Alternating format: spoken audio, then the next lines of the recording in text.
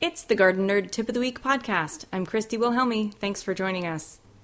We're addicted to seed catalogs here at Garden Nerd. There isn't enough space to grow all the varieties we love, but that doesn't stop us from window shopping, or shopping, when new seed catalogs arrive each year. Here are some of our favorites. All of them take the Safe Seed Pledge and support regenerative agriculture. So here we go. First up, Sow True Seeds. If you're looking for seeds from Southern Appalachia, this is your catalog.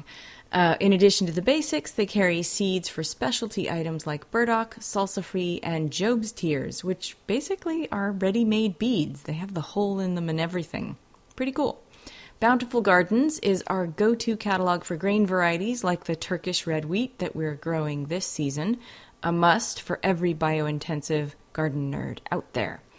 Of course, Baker Creek Heirloom Seeds, I say this a lot. I really don't know that I need to say anything else, but basically it's garden porn. Check it out. Seed Savers Exchange is heritage seed varieties saved from generation to generation by caring individuals from across the country.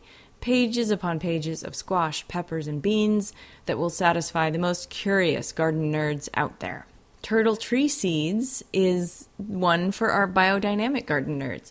Their seeds come from certified biodynamic farmers from California to New York and include a few specialty green varieties that are really interesting.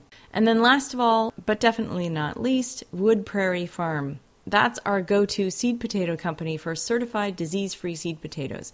Their Experimenter's Special is perfect for small space gardeners. To find clickable links to everything I've just mentioned, go to gardennerd.com and click on our December Garden Nerd Gazette. You'll find information on some of the specialty varieties we listed as well. While you're there, get your copy of Gardening for Geeks and do a little last-minute shopping. By the way, we're going to be taking a couple of weeks off for some much-needed rest through the new year. We'll see you back in 2017 to continue to help you grow your own food. Happy gardening!